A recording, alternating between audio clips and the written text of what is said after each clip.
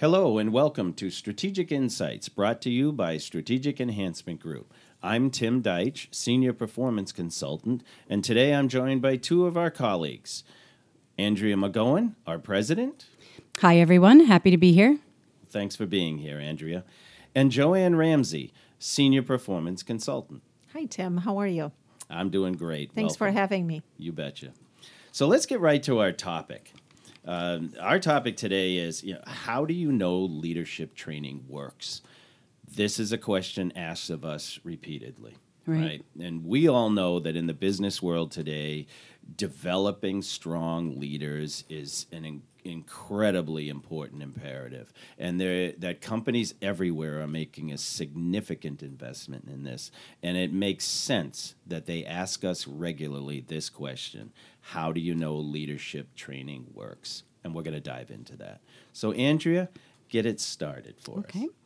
Well, how do we know that leadership training works? Well, it doesn't. Well, let me rephrase that. It doesn't work by itself. For it to work, there are some things that need to happen.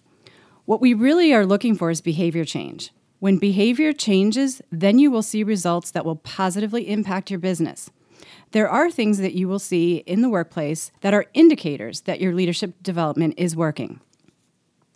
Right, and those indicators are critical, right? So because business leaders are when they ask, is this working? They're asking in the context of how's this going to make us better, right? Right. So Joanne, give us a few examples.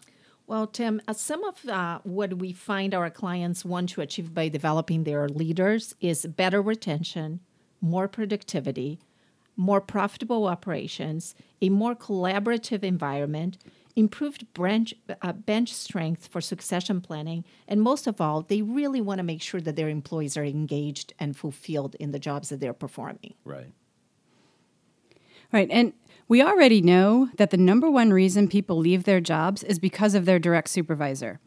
By developing the leadership to better lead and manage your employees, our clients see that their retention is improved. With less turnover, our clients can develop their future leaders from their existing employee base and promote from within. One of our clients has been able to promote almost entirely from within. They set up a leadership development plan that included coaching and reinforcement to ensure that they change behaviors. These behaviors were tied to compensation and opportunities for advancement. They like this homegrown approach because that ensures that their culture stays in place. That is so true, Andrea. We have another example where a client likes to develop the collaborative culture that they have created, and by using skills that they learn in the leadership training. For them, the cross-functional collaboration led to improved customer service and better project management. Customer satisfaction was greatly improved because less was falling through the cracks. And a bonus benefit was that the cost savings they had, both financially and in productivity, because they weren't always fixing problems, was just tremendous. Right. Another client liked how their leaders were more adept at conflict resolution. They were able to handle conflict more productively, saving the angst that can always occur with conflict.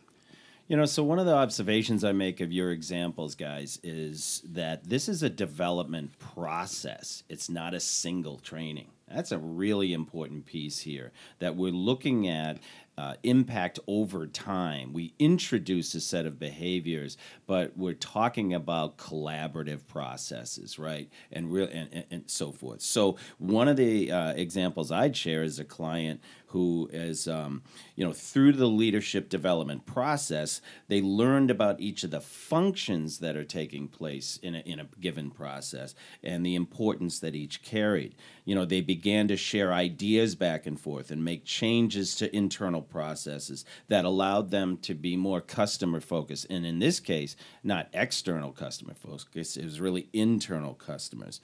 So through their training, they learned how to be collaborative and working together. And then they became accountable to each other to use the skills they learned. Andrea, you mentioned in the beginning of our conversation that leadership training itself doesn't work, right? So then what is required after the point of training to ensure you get the biggest impact? Well, here are some things that are really important to get the best return on your training. Don't send someone to training by themselves or to fix them. Peer support is a really important element to keeping the new skills forefront in their minds when they get back to the job. Coach and reinforce the new behaviors. Support them in using the new skills and give them feedback, both reinforcing and corrective, to ensure the use of the skills. And Joanne, you have an example of that. Yes, I actually do, Andrea. At one of my clients, we brought a group of executives for leadership training together, and one particular executive stands out. He was really committed to coaching and reinforcing the skills they learned together to adopt and change behavior across the organization. And the results were just amazing. They really grew the organization. Great. And finally, let the people that you're going to put through training know how important this is by tying it to rewards. Performance goals, opportunities for advancement, and even pay increases work as good incentives for using new skills and changing behavior. Tremendous examples, Andrea. Thanks. So to sum this conversation up, the best way to know if leadership development is working comes in three distinct areas. One is be absolutely clear of your business critical objectives for developing leaders in the first place. We talked about those objectives like retention or establishing a positive conflict-free culture or creating an innovative environment. Be absolutely clear of what you're trying to achieve. The second is reinforce the new behaviors of developing leaders. Hold them accountable for the behaviors. Coach them to do these behaviors well. And recognize leaders who use the behaviors effectively. The third piece then is measurement, right? Measure in the context of your overall objectives and identify the leader behaviors that are ensuring the results you're seeking. You put all three of these pieces together and you will know your training worked. If you'd like to learn more or have any questions, please reach out to us at strategicenhancement.com.